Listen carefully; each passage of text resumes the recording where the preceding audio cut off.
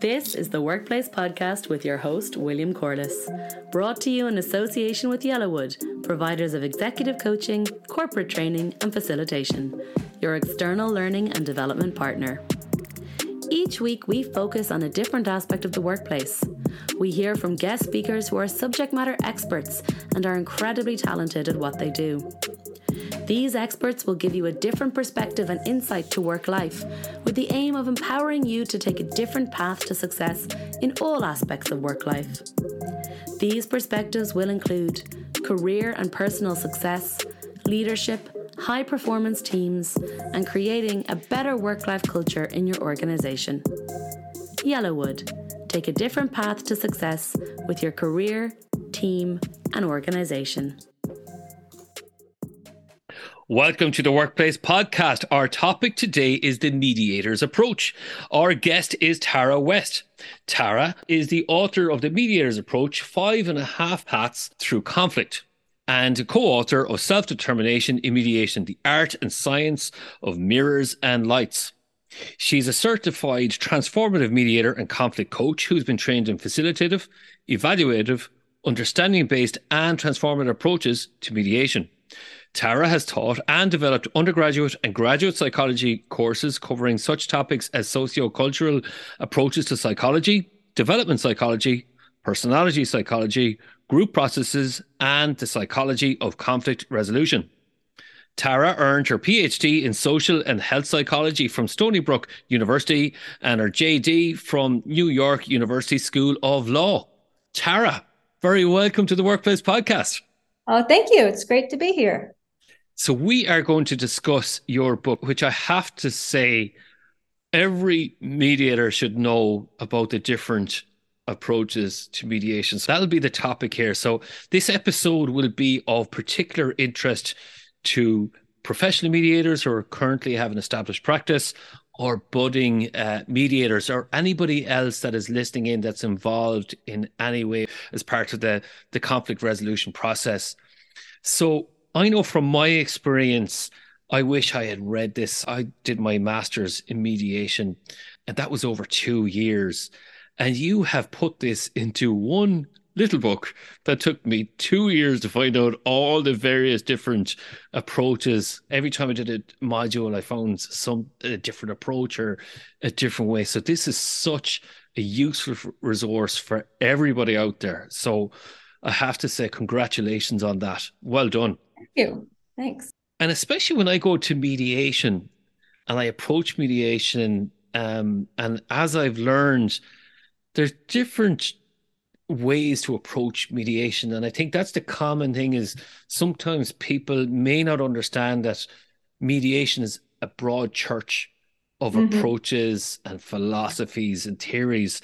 You know, so when you're a mediator first, you're trying to get to grips with the mediation process. You're trying to get confident. But then as you approach each mediation, you're kind of going, hold on here. I need to change my approach here. Isn't that correct? Now, what are your thoughts on that? Well, for me, I tried different approaches and recognized that sometimes they seemed to work pretty well and sometimes they didn't. It depended on what I meant by worked. You know, it felt good to me or it didn't feel good to me. It's part of what I realized was happening. So a lot of people will say you should use different approaches for different cases, but I'm kind of a purist in terms of I believe transformative mediation could be used for all different cases. Yeah, and I like the way that you compare and contrast the styles. And the start of your book, I have to say, is it okay if I read this out for our audience? I had a love-hate relationship with mediation. At times, I felt like mediation could save the world. It satisfied my inner peacemaker's desire to bring people together in spirit of understanding and cooperation, allowing them to find win-win solutions while improving their relationships. At other times, I thought it was a scam. It violated my inner lawyer's desire for justice, as it seemed to remove the protections and oversight of legal precedent that took years to develop, allowing unscrupulous people to achieve one-sided victories. Eventually, I concluded that mediation could be all of this and more, depending on the parties, the situation, and perhaps most importantly, the mediator's approach their chosen path through conflict. When I picked that up, I says, oh my, that is the essence of it, isn't it? The purest approach. Thank you. Yeah, a lot of people have resonated with that they experienced that too, this feeling like mediation was this wonderful thing that felt so great and it was so helpful. And then other times feeling like it was just a place where bullying could happen or injustices could happen. So I think a lot of people have had that experience. And what's wonderful is you have studied in all of these. And I think the more that you study mediation, the more you kind of go, well, actually, this is the style that I feel, or the approach I feel comfortable with, or how I will adapt to the situation. And I think there's a really strong message in that is for everybody to educate themselves in the different approaches and actually what might work best for me. Would you agree with that statement or expand on it? Well, I definitely think if you don't feel comfortable with what you're doing, you're not going to be helpful. So I think it's helpful to really explore what the different options are, rather than just, fall into the first one you were trained in or the one you happen to know somebody else was doing. I think you can believe that one is good for you at first, and then it's only when you experience maybe some of the drawbacks of it in different cases when you see, oh, this isn't working very well here, maybe I need to rethink this. It's the availability bias. It's what's available to us that we know, oh, my friend this, or the people in my circle did this, where actually the more that we listen to podcasts or read books like we're doing right now, or write books to educate people, it really says, okay, there's a whole broad school of this, church of this that we do, and there are many definitions of mediation. So on that point, then, how would you define mediation? That's a trick question. There are different definitions of mediation. So I think at the broadest, there's a person in the room who is neutral, relatively neutral. That's even another question. And trying to help people have a conversation. Yeah. So a lot of people will define mediation as we're trying to help people get to an agreement, but not all mediators will necessarily have that as their goal that they're focusing on.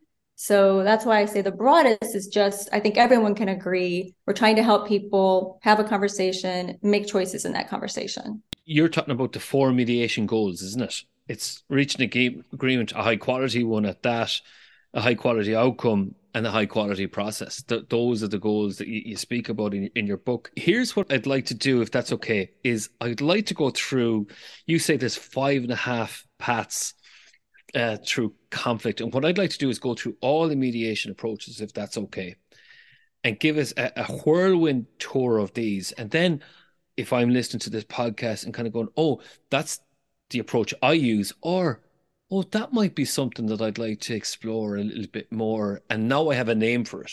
So I think this will be great for our listeners then, is to do a quick whirlwind of this. You've named it 5.5 approaches. Can you tell our listeners why you chose a half an approach?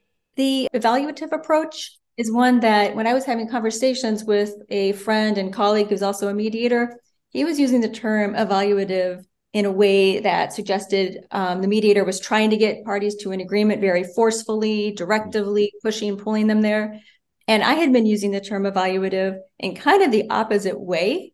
I was thinking of it as someone who's evaluating the overall agreement. Is it good? Is it just? Is the process that they're using to have a conversation fair? One person controlling the other. So I just saw that as very different approaches that they overlap in that they do evaluate, but they just evaluate different things for different reasons. And it's nearly like there's a spectrum there as well, isn't it?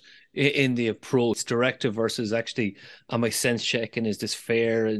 Am I checking for power imbalance? Or can I just ask, with the evaluative approach, who might use that?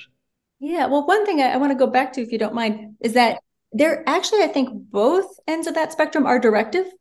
So they're just directing in different ways towards different ends. So whereas other mediation approaches might be not directive at all. So it's directing towards an agreement versus towards a fair agreement, which might be away from an agreement. Yes. That's how I would think of it.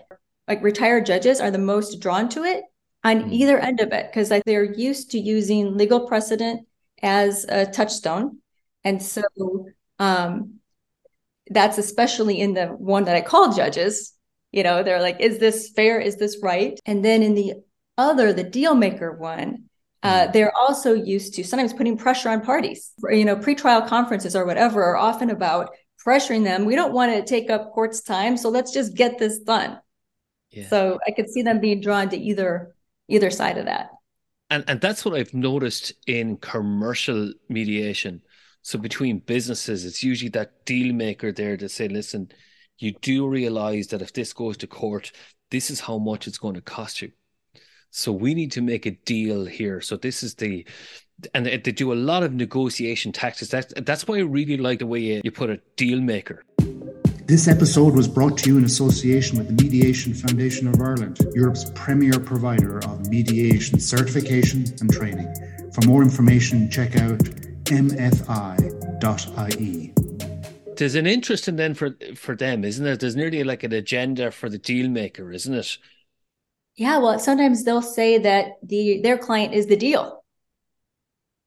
So they're, very concerned with their own, I think, success rates to some degree, maybe keeping the other lawyers happy to the extent the lawyers want the case to settle. It's more efficient for them.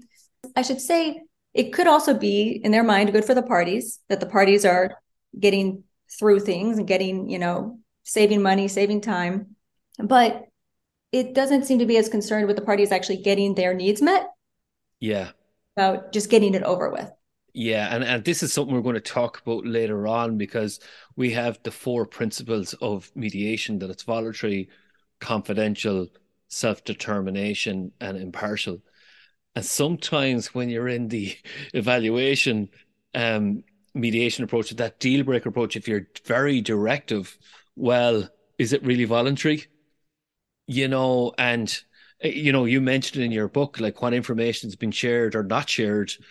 So it's very much a caucus approach, isn't it? Where that can sometimes happen, where the parties may never meet. Right. And they may have what they're saying kind of distorted when it's communicated to the other side, and they're not necessarily getting the full information. And some mediators will come right out and say, yeah, it's actually ethical to lie, because that's what gets them to the deal. So that's a hard one for me to swallow.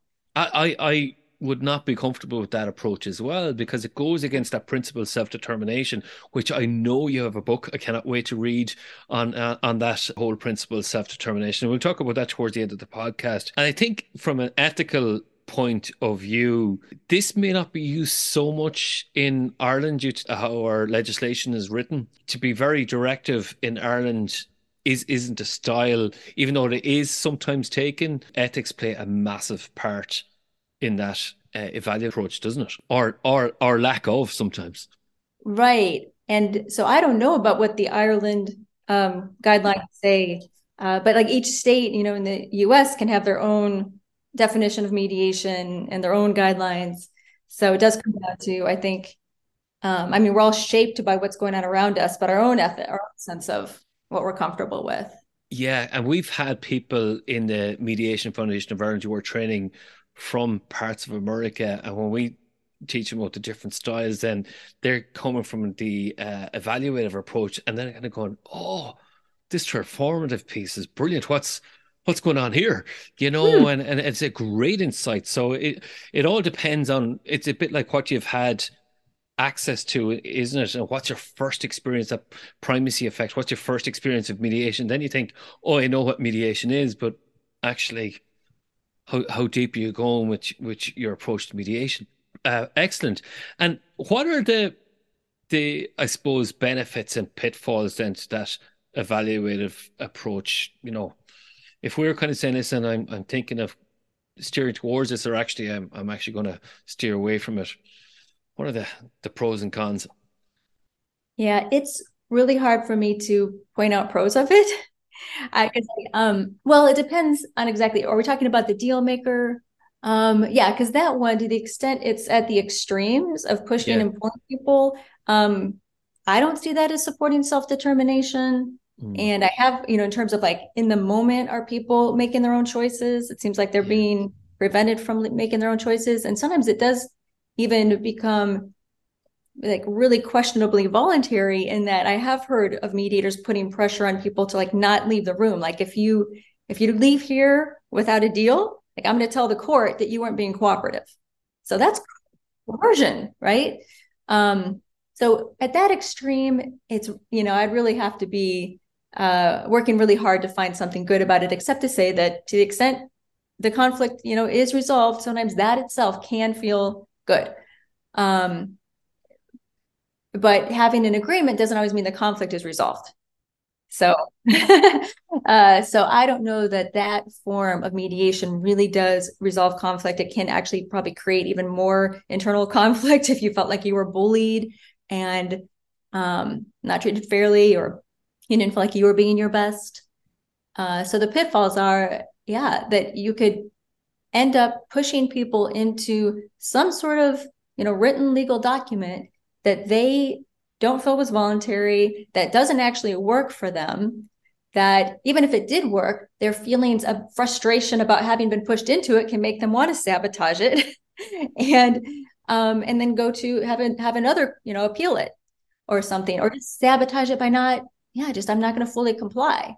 So I see that, as a problem. Whereas I think most people that are evaluative are more in the middle, or they're a little, they're using evaluations in a way to accurately and honestly help people see, the weaknesses of their case, because there always are them, or what they think a judge would say, because that could be useful information to people. While also keeping an eye on, is this fair? Are people being treated the way they should be? So I think that intention is good. It doesn't always end up leading to the best results. And sometimes it could be used in a very practical sense. So could it be used sometimes for family mediation, where you're trying to sort out logistics and finances, and saying, actually, that evaluative approach could be taken there? Yeah, I mean, that is what I was doing pretty much. It was sort of a combination of facilitative and evaluative in the context of families, and thinking, well, they're coming to me because they don't know what the laws are. They don't know what the tax implications are of these different options. So sort of playing that role. I definitely had more of the judge side of it, of, wanting it to be fair. But there was also the assumption that, once they knew what the standard, the, child support standard said, they'd probably end up doing something like that. So that is, definitely a context where that happens. And you mentioned that facilitative approach then. So can you tell me, and to our listeners, how would you best describe the facilitative approach? So at its purest, they wouldn't be concerned with what the outcome is in terms of what the agreement looks like.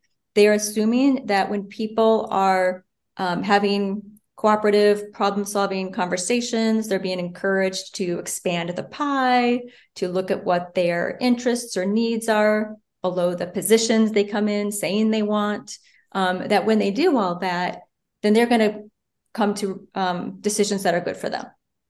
And so they're focused mainly on that part of helping people have a good conversation, but in a way that's, I would say, a little more directive than some other approaches that also want to help people have a good conversation. But this way, it's like, we're going to tell you how to have a good conversation. Let's ask you, now let's talk about our interests. Let's brainstorm solutions.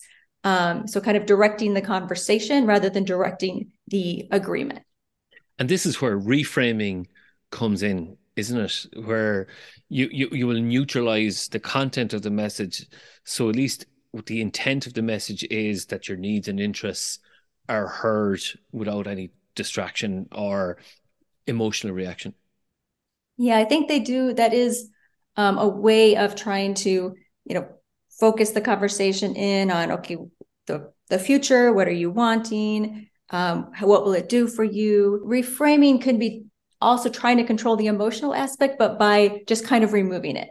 We're not going to maybe head on address it, but I'm just going to take that emotional aspect out and focus on, turn your statement around to what you want in the future and remove the hostility or the snide remark you just made about the other person. If I'm listening in here, I'm going to go, okay, what are the examples or the applications for this then in a real life scenario? Facilitative mediation is the one that most mediators who label their approach anything label it facilitative.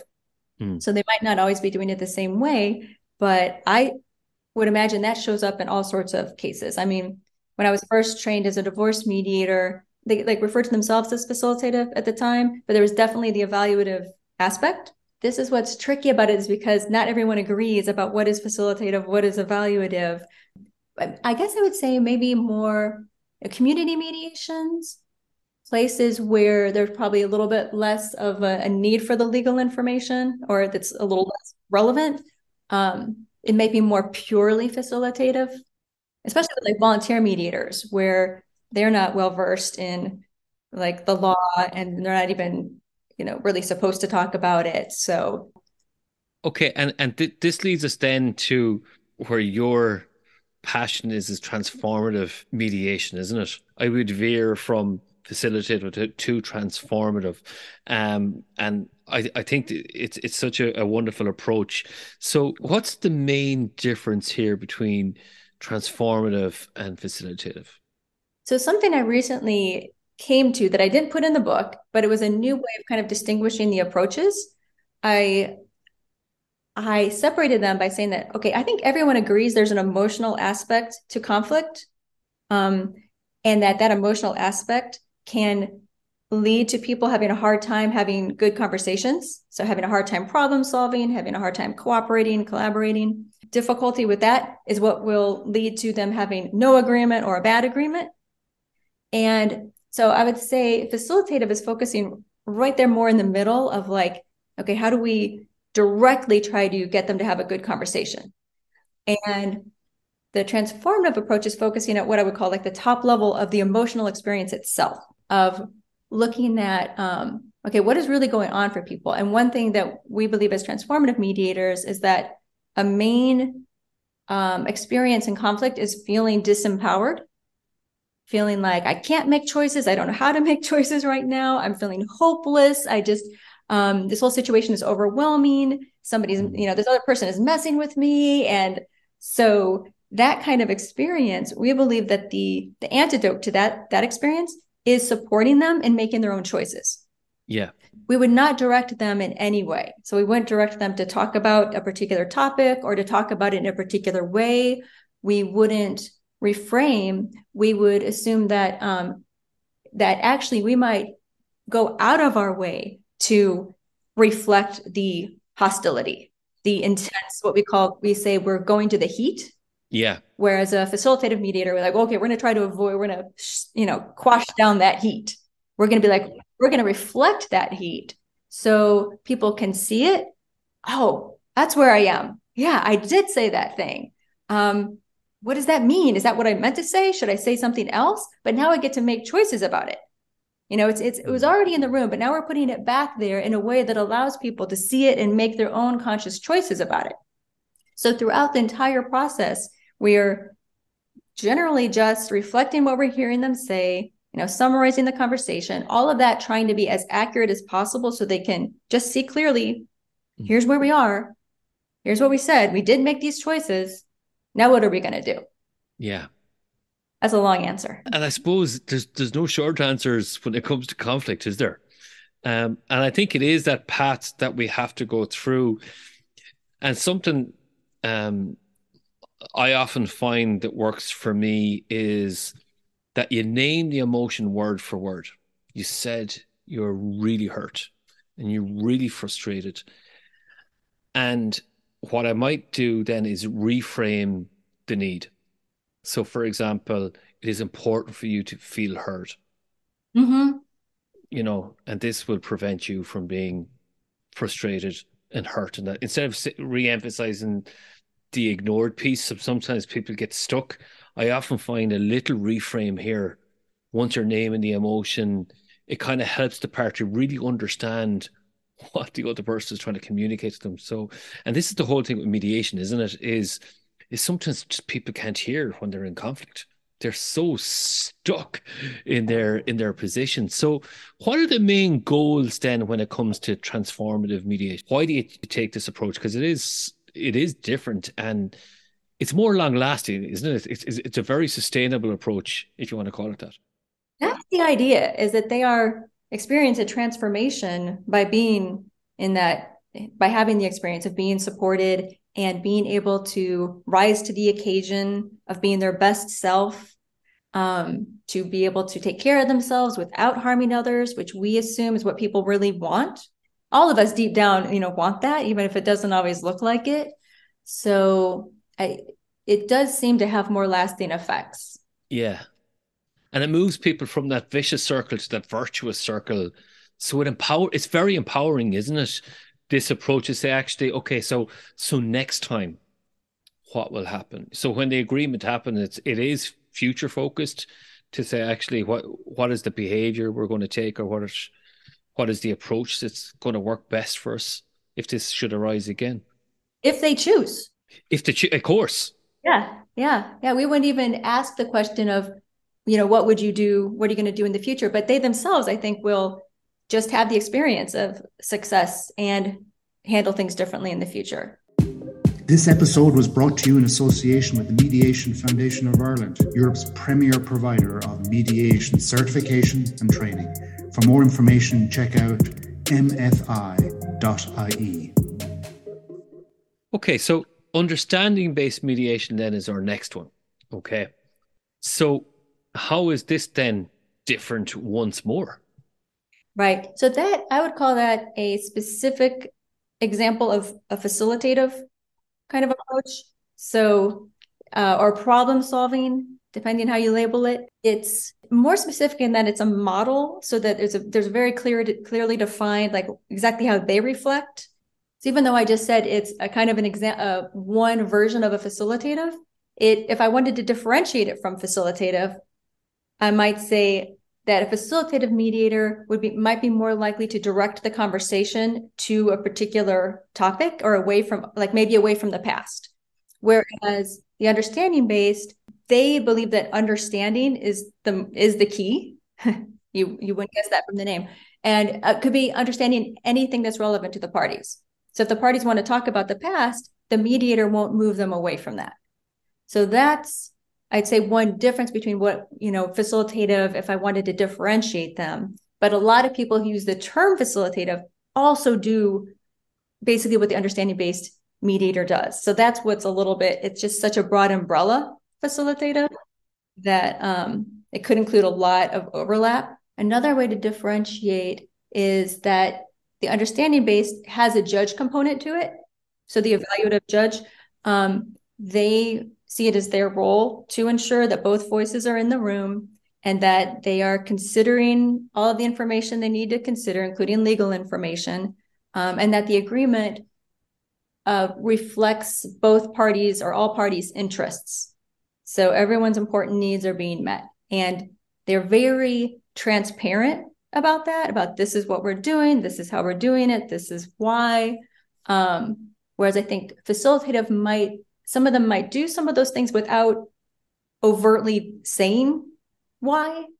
They might not have been trained that they're even necessarily supposed to. It's just kind of like a little bit more, you're finding your own path with that and kind of experimenting. Whereas the understanding based, you have the book by Jack Himmelstein and Gary Friedman, kind of laying out, here's how we do it and why, so they can have a kind of a solid grounding in what you're doing. And that's the thing with mediation. If it is to be masterful,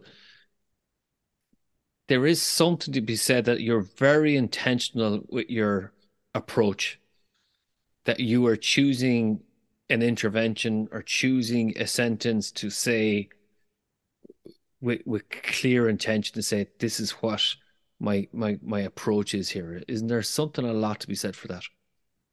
Yeah, I think knowing why you're doing what you're doing is really important. And even if you don't maybe know in the moment, to later look back at what you did, think about, why did I do that? What were my other options at that moment? Is the key to really be good at it.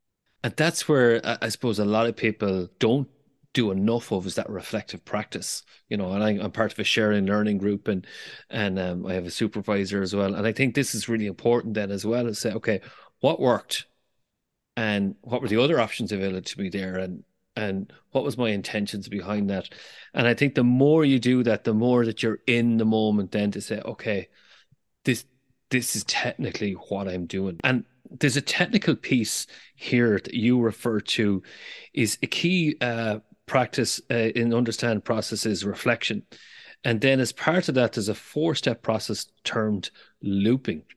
So I'd never come across this term. I was going, oh, this is wonderful. Could you quickly go through the steps of looping first, please? Right.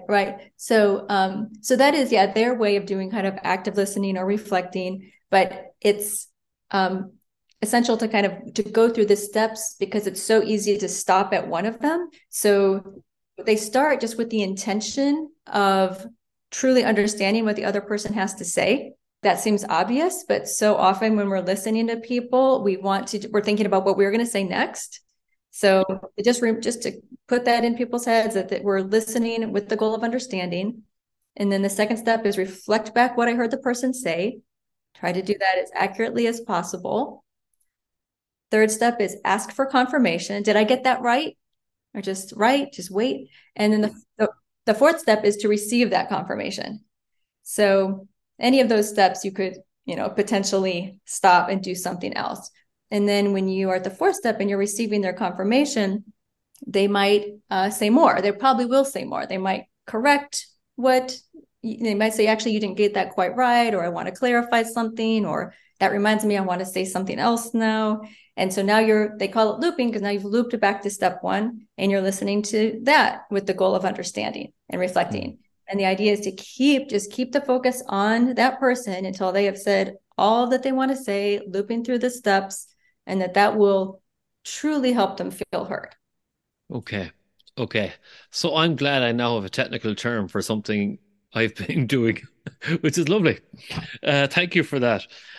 Which brings me then to narrative mediation. Narrative mediation can be used in so many different contexts. It's from peace talks, it can be used in community, family. There's loads of different applications. This is just my understanding of it. Narrative mediation, talk us through that. Yeah, so this is the one I have the least experience with. I've never been trained in narrative mediation. I read the book by Winslet and Monk, the founders, and an article, watched a video. I looked for whatever I could find on it. What they're starting with is the idea that we are all telling stories all the time. We're telling stories, we're hearing stories, we're picking up stories from our environment, from our childhood, from society, and that these stories are what can lead to more conflict or can lead to resolving the conflict. So they're focusing on trying to find out what are the stories we're telling ourselves and how can we change those stories to lead to a more harmonious interaction with the other person and with other people in society. So they also have a goal of be more than just about the dispute. There's some questions here. For example, if there's a gendered aspect to this idea of trust, would it take on a different shape if you were a different gender? I was looking at this question, I was going, oh yeah. So there's loads of different ways to apply this. I was studying international peace treaties, and we were talking about culture and the way the different stories and symbolism, where there's actually a lot of meaning behind the story, or where does the story originate from? And is that serving a purpose as part of identity? There's many different facets to this. So I think it's fascinating, and there's applications to this for restorative practice as well, because sometimes it's a community approach, isn't it? To the narrative, like what is the story that others are telling about this individual or about this situation, and what are the stories that we need to share? This episode was brought to you in association with the Mediation Foundation of Ireland, Europe's premier provider of mediation certification and training.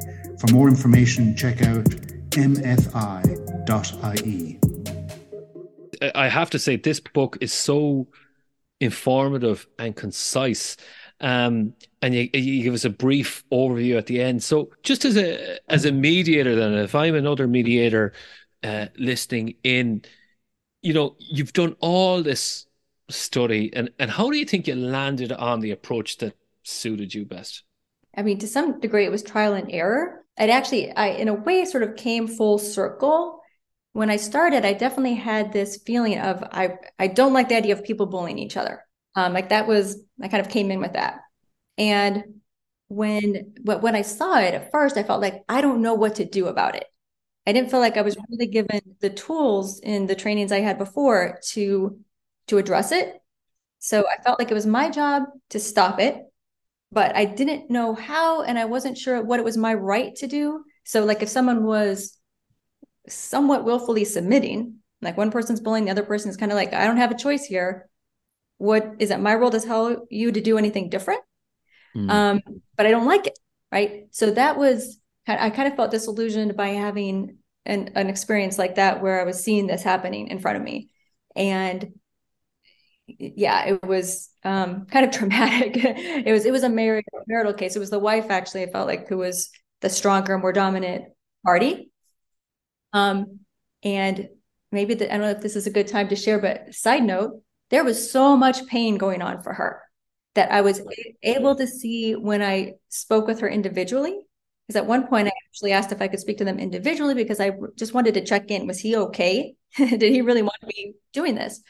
And when I went to speak to her, I just said, this is really hard, and she just started crying and then talking about how hard this has been. And so I try to keep that in mind when I see people who are behaving that way, that there's a lot of pain going on, and that's how they're coping with it. So, but in the moment, it's like, okay, even though we had that nice moment, I still felt like I was kind of at war with the two of them, and that I wanted them to work with each other a certain way, and that wasn't how they were doing it. So that was my experience with facilitative. And then I learned, and I think was going to get out of mediation at that point. I'm like, I don't know if this is for me. Yeah, you can relate. Yeah. And then I discovered understanding based. And to me, that was a breath of fresh air because they were explicitly, directly, transparently saying, this is what we do. We help people have a conversation where both voices are in the room, all interests are being acknowledged and understood. And if you don't, if that's not something that you want to do, then maybe we're not the right fit.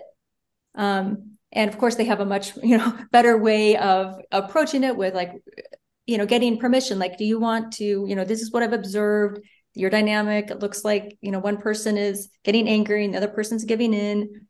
Would you like to change that? So they approach it in a very, I think, gentle, understanding, compassionate way. But ultimately, if the parties say, no, we don't want to change that, the understanding-based approach is all about proceeding by agreement. So if we're not all on the same page, including the mediator, about where to go next, then we have to part ways. It's respectful, but it's a lot of boundaries. So that was like, oh, I do get to say this. Okay, I can be honest about what's going on for me. And then when I was volunteering at a community center, I did a co-mediation with another person who was also new to the understanding-based approach. So we wanted to do it together. And it's funny, it's like the universe decided to present me with almost the same exact case I was seeing before. It wasn't quite as extreme, but it was, again, a divorce where the wife was the more dominant party. She would get angry and the husband would give in. And so, the other mediator and we were new to it. So we were not doing understanding based, the way that, say, Jack and Gary would have done it probably. They would have had a much more finesse with it. But we still ended up in the same place where they didn't see the possibility of changing their dynamic. Because of course the wife felt justified in the anger that she had about, if he didn't want to give her way. And he felt like he had no better choice. He's like, I am not going to put my kids through a court battle. So I have to give in. And so we ended up parting ways with them. And that, I had a certain sort of feeling of, okay, well, at least I'm not in a battle with them anymore. At least I've said what I think is, valuable in mediation and had my own boundary there. But what good did it do them? So again, I was like, yeah, I don't know if mediation is for me. But I hadn't given up on it yet. And I actually started writing the mediator's approach before I was trained in transformative. I had read The Promise of Mediation by Bork Bush and Joe Folger. And there was a lot I loved about understanding based. And I was trying to figure out, I wonder if I could integrate them in some way. Like, I felt like I still had hope for mediation. And it was kind of exploring that. And the writing of that book was me trying to sort it out. It started out as like just something that would be a blog post, and then it turned into a book. But then when I was trained in transformative, it synced up with my understanding of psychology in terms of who people really are at their core and what they really need. And it also just felt so freeing to me because it's about the idea that like, this is their lives, their decisions, and nobody likes to see bullying, but actually probably the best way to help people not bully is to completely support them where they are, because the bully themselves doesn't want to be a bully.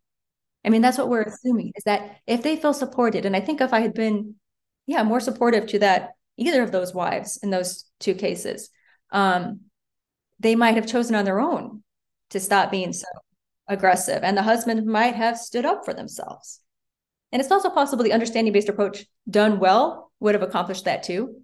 I don't know that we were, supporting them in the way that was ideal for that from that approach, but just having the explicit intention of the transformative approach of, we are there to fully support them, and we're not going to try in any way to push or pull them anywhere, and just trust that they will get where they need to go when they can, when it's right for them.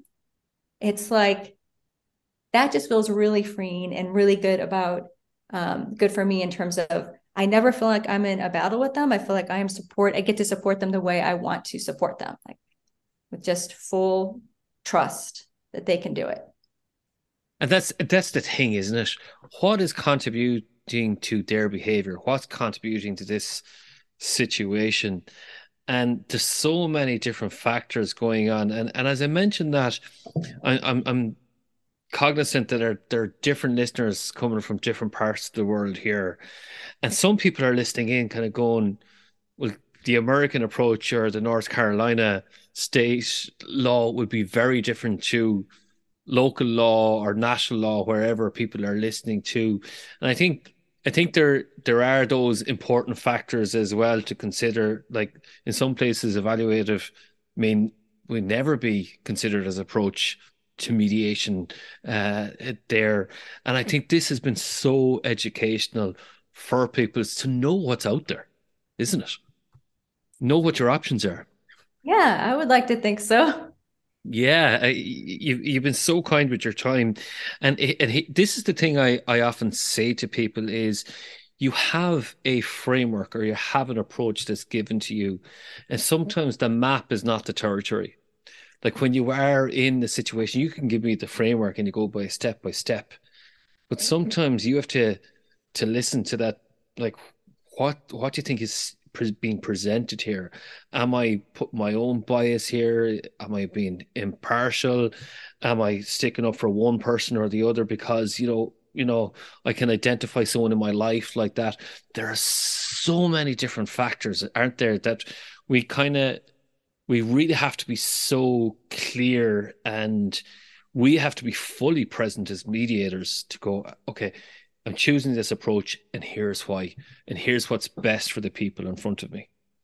Right. I love that point you made about bias, because it was always just my interpretation of what was going on. It really seemed to me like there was bullying happening, but who knows how much I was being triggered by one of them reminded me of someone else in my life, and that I then, by trying to fix it, ended up making it worse. Yeah, and here's the thing then, is about our personality. Are we playing into the drama triangle, Cartman's drama triangle? Are we the fixer, or the rescuer, or the savior? Or, do we go to that winner's pyramid where, you know, we're actually saying, actually, these people, they're empowered, they know what's best for themselves, you know. And that's the whole thing about the mediator's approach is you're after mentioning co-mediator then. And that's something we hadn't discussed as well. That's an approach as well, isn't it? And it's so fascinating as an approach.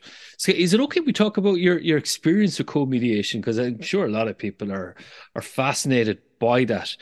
I think choosing a partner as co-mediator, I think there's a lot of trust you have to have established with that other person. You really have to know their style, you know. So I think before you go into your mediation together, co-mediation, you really have to know each other and know each other's approach and check what your approach is and how are you going to organize the logistics. There's so many different aspects to co-mediation, isn't it? Instead of going solo. Can you tell me a little bit about your experience?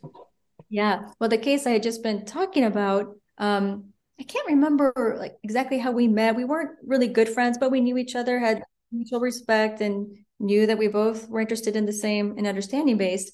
But we did, you know, part of, I think what added to the conflict in the room was that she and I were looking at things differently at first.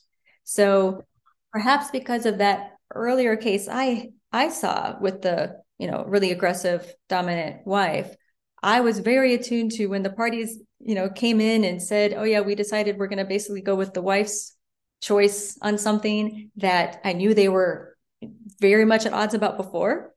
You know, a red flag, at least I was like, well, I wanted to know why, you know, and then found out that, well, she had gotten so angry that she wouldn't, you know, talk to them on the way back home. And so he basically said, okay, fine, you can have your way. And so to me, that was like, oh, that's a red flag. But the other mediator, the co-mediator, didn't seem to think it was much of a problem. And so at the beginning, you know, I was kind of pulling one direction of, I think we should, you know, address this dynamic a little bit more. And she was kind of pulling the other direction of they get to make their own choices. And so it's kind of ironic that I'm now at the place of like, oh yeah, they get to make all their own choices. But I do think there's a danger in us making some choices, but then letting them make other choices where, you know, they're relying on us, but then we just kind of throw up our arms and say, oh, well, their choice. You know, I feel like we have to be kind of consistent in what we're doing. So she and I had a dynamic. We would meet after like every session. We would go to have lunch. We would, you know, we spent this is a volunteer case. We spent so many hours talking about what was going on with them. And as the sessions are progressing, the dynamic just continued and seemed to get worse and worse. So you know, every decision that needed to be made, it would be the wife gets angry if the husband doesn't do what she wants, and then he gives in. So by the end, she was on the same page. Yeah, this isn't why we're here. Why do they even need us? You know, they could just let her write it up and he'll just sign it, right? So we ended up on the same page, but I don't know how much we were just fueling the conflict by the two of us in subtle ways, being on different pages in the mediation. So fascinating, the different dynamics at play, and even yourselves within conflicting approaches or conflicting interests for the parties. Even though your both intentions were the same, there might be a slight difference in intention in the approaches. Fascinating. May I ask you, where you are in North Carolina, is it a prerequisite in order to do family mediation, do you have to be certified as a family mediator? So in Ireland, you have to have your foundation certificate to be a mediator, and then you have to do the extra training then as well to be a family mediator. Is there anything like that set in legislation?